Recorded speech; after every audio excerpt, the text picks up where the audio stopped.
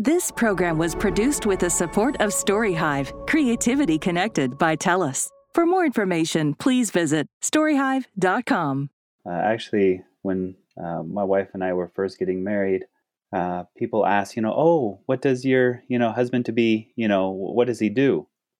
And she would say, oh, well, he's a chaplain. And they go, sister, I thought he was Muslim. Chaplain is kind of a weird word.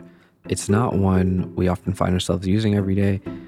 I know for me, it reminds me of like Charlie Chaplin or some kind of vague notion of a priestly figure, which is actually not too far off from the word's meaning. The old French word chapelain essentially meant a clergyman who conducts private services, but its medieval origins are a little bit stranger. Technically speaking, the term chaplain really goes back to Christian European armies, where they would actually bring it's part of the Catholic practice that they would bring sacred relics. Nowadays, we would refer to them as things, objects with baraka in them, right? And so in the Catholic tradition, they also believe in this baraka, and although they don't term it as such. And they would actually bring with their army an item that's related to a saint.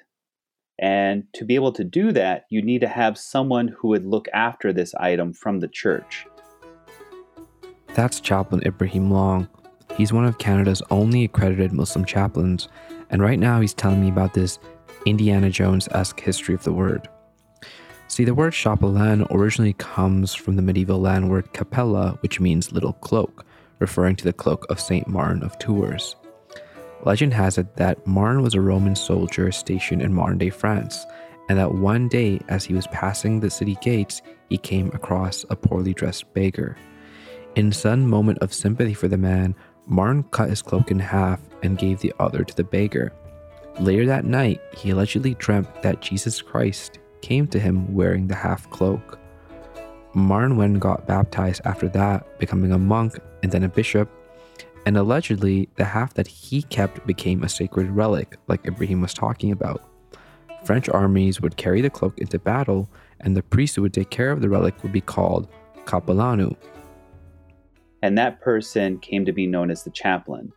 And that individual also became in charge of religious services while the people were away from their they would call parish church, or like their home base, their home church.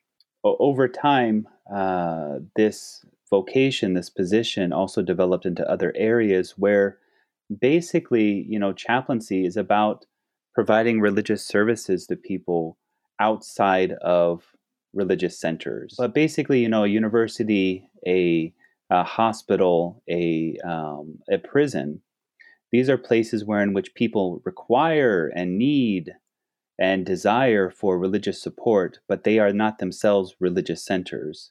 So you have people who serve on these in these institutions, but from outside, the institution, so to speak. So it sounds like, being a chaplain is going to where the people are, and even in this Catholic history, it's really interesting. It's about like bringing something holy to people, right? Bringing a sense of sacred where they're at in those spaces. Hi, I'm Hussein, and you're listening to Chicken Soup for the Muslim Roux, a podcast where we try to have soulful conversations about the Muslim community and our neighbors, conversations about important work that's being done within this community while navigating questions of faith, hope, and vulnerability. In this episode, I speak to my friend Ibrahim Long about his time as a hospital chaplain and the lessons he's taken within him from that experience, lessons about life and death, and navigating providing spiritual care while holding true to his Muslim identity. Faith has always been a part of Ibrahim's life. He was raised by a Mormon father and a devoted Catholic mother in California. And while many of us at one point or another in our lives have to confront big questions like, why am I here? Or what happens to me after I die? These questions confronted Ibrahim in high school when he lost a parent to cancer. This event led him to an introspective quest to understand how best to believe in and serve his creator, which culminated in him becoming a Muslim at the age of 23. He writes about this experience in his website, which I'll link in the show notes. While this journey answered the first part of his questions, which was about how to believe in God, the question of how best to serve him became answered later. I'm curious, where do you think this desire for service emerges from? Like, what compelled you to take that route? It's kind of a hard question to answer, because I think over time if I can give my current answer that I'm still working through, is that there's something when counseling that's called the wounded healer. It's very, very prominent motif within spiritual counseling, especially the idea of a person who's been through difficulty and made it to the other side feels compelled to help others get through it. And as you've read my conversion story, you know that I've experienced some difficulties in my early childhood and as a teenager, and my faith and faith itself was a very strong means of support through all of that. I want to help others. Like I have a strong sense of empathy, for people who are struggling, especially young persons, young adults. And if I can be of service to them, basically, if I could be for them the person I wanted to have in my life, oh, that's beautiful. Then that's what I feel compelled to be. Like, it's hard to point to one specific aspect.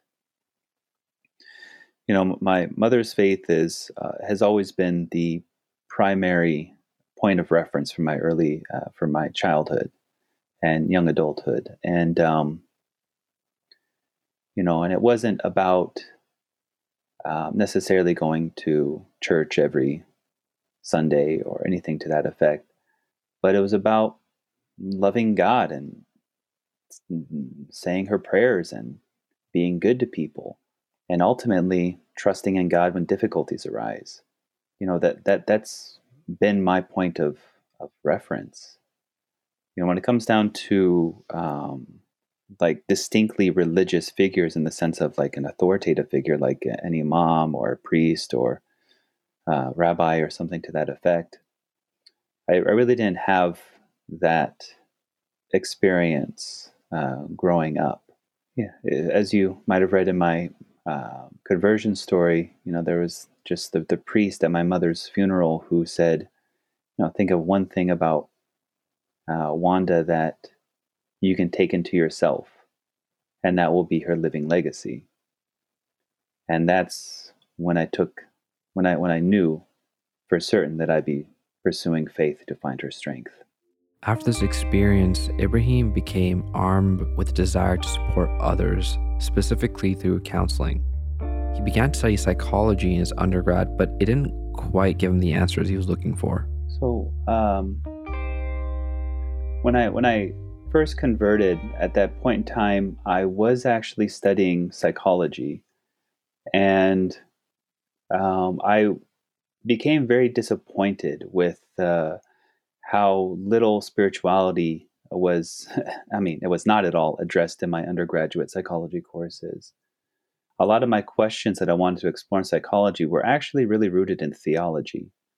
It was more about a philosophical understanding, a theological understanding of what is a human being, what is it that makes us truly happy, and sense of purpose and so forth. And so I looked for different graduate programs, but most of them were really focused on Islamic history. And because of my initial interest that I wanted to study religion to be able to help with counseling, to be able to help in service, I really didn't feel like I gravitated towards any one of these programs. So Ibrahim changes his major to religious studies, which he graduates in, but he was still looking for a way to serve others through his faith. A mixture of serendipity and divine intervention nudged him in the right direction. when a friend mentioned he should check out the website of Hartford Seminary, which offered America's first accredited program in Islamic chaplaincy. But when I looked at the program and I started seeing course titles that said like history of Islamic philosophy, history of Islamic theology, addiction and spirituality, Muslim mental health, American Muslims, like all these things that were just so practical, right? That blended mental health concerns, but also the history of our tradition. Like, it's like it spoke to me. And then it had this thing called chaplaincy. And I was like, what is this? Because I didn't know what a Muslim chaplain was at that time. But I saw what at least they're supposed to learn. And that's what drew me in. The courses that Ibrahim took and their practical applications absorbed his attention. But in those early days, he was still on the fence if this was the path he wanted to take. There was one moment he shared in particular, though, that made him realize Hartford was the place for him. And there was a gentleman that came in, and I'm just going to be brutally honest. I prejudged him. I saw, based upon the way he looked, that I thought that he'd be a particular way. And after he gave his presentation before Dr. Manson, he then said, "Now it's my turn." And he started questioning a professor in front of her students. And he was actually just a guest of the class, just giving a presentation. And he was being, I feel, very rude. But if you were to kind of like take one hand and kind of not look at him and just look at Dr. Manson, she was not getting flustered. Here she is, a professor, getting questioned in front of her class, in her classroom, by a guest who was kind of being a little bit rude in his tone and so forth. And she was responding like in a totally different tone. And it was like if you've covered up your hand from him and just looking at it, you'd think she's talking with someone over a cup of coffee. And if you cover up her and just look at the gentleman, you think that there's about to be there's a verbal assault going on here. And afterwards, I told her after class, I sort of waited after class because I just had to tell her like what that meant to me. I said, I was so impressed with how you felt or how you interacted with that individual. And I kind of mentioned my prejudgment. And she said to me that, I don't prejudge anyone. I allow each person to speak for themselves. And that was like, I want to learn from you. Besides coursework, the practical element of a chaplaincy degree is working in the field. This is called Clinical Pastoral Education, or CPE. It's not unlike, say, doing a practicum for social work students. Ibrahim's CPE placement was in a local hospital, and he still remembers his first day. The very first day. So to add some context to this, so when someone's working in a hospital, or at least for myself, I was assigned units. There are particular units of the hospital that I had to go. It was my responsibility to make sure that each one of these patients were at least offered the opportunity to meet with a chaplain. And so day one, when we finally get told by our supervisors, okay, go and do what we've been teaching you.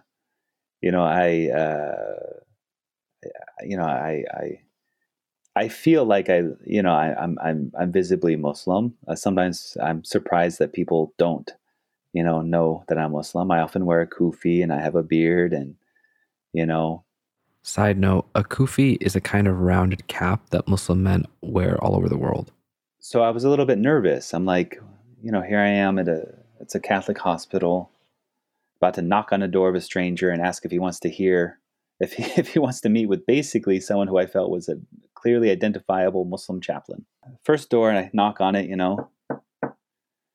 and I say, hello, so-and-so. I mentioned the patient's name. My name is Ms. Ibrahim. I'm with Spiritual Care. Would you like to talk?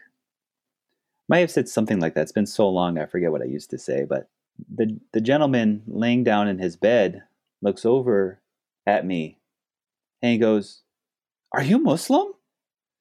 And I go, "Yeah." And he goes, "That's so cool."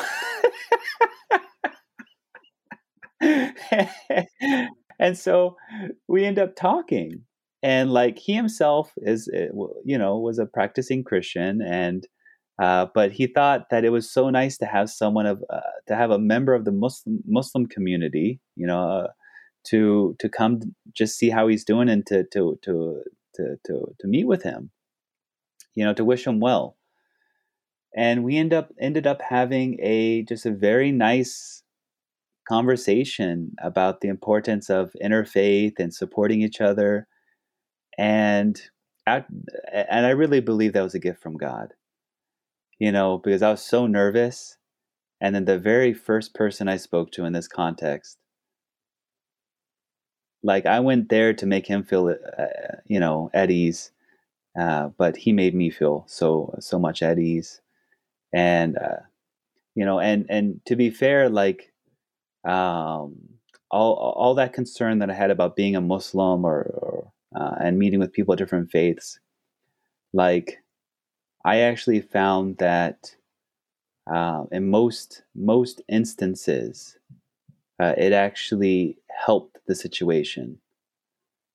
Sometimes people wanted specifically a Catholic priest because I can't offer, the certain prayers and sacraments of a priest. And so it's just a matter of what I can or cannot do. But I can't point to a particular time. Well, let me put it this way, that in most cases, I felt that actually my difference added to the appreciation people had for my presence. What was the day that you, in your own eyes, became a chaplain?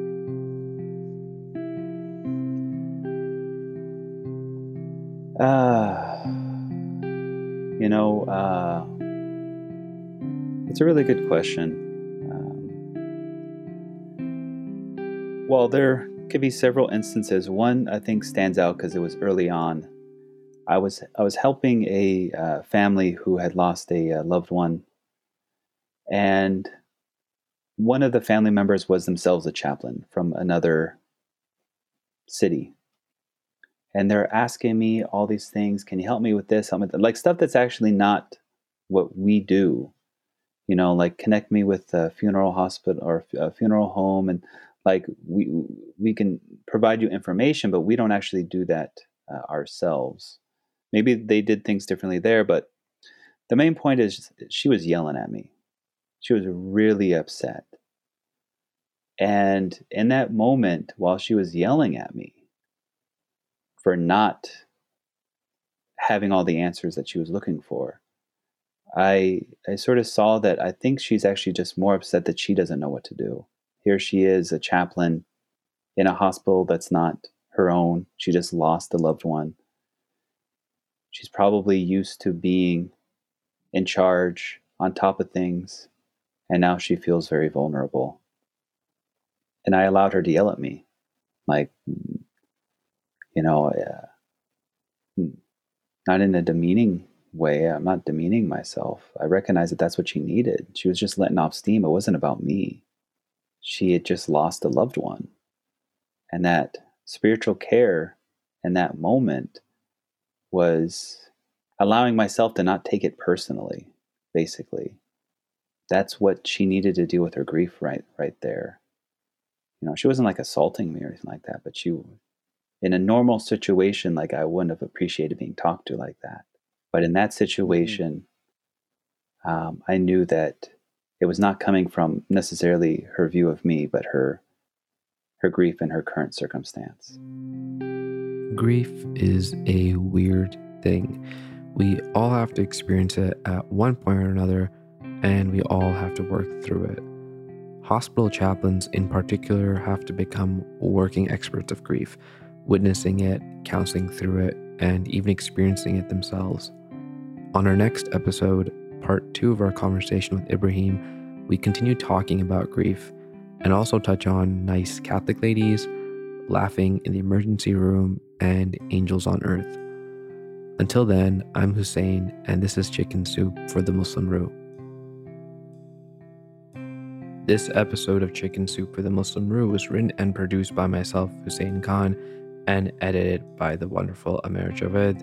The beautiful artwork you see on Tellus as well as Instagram was made by the talented Rizwan Ali. The very patient Matt Waterworth and Jessica Gibson of the National Screen Institute mentored and supported me throughout the process of getting this podcast done. It would not be possible without them or the generous funding from Tellus Story Hive, who you'll hear from now. This program was produced with the support of Tellus.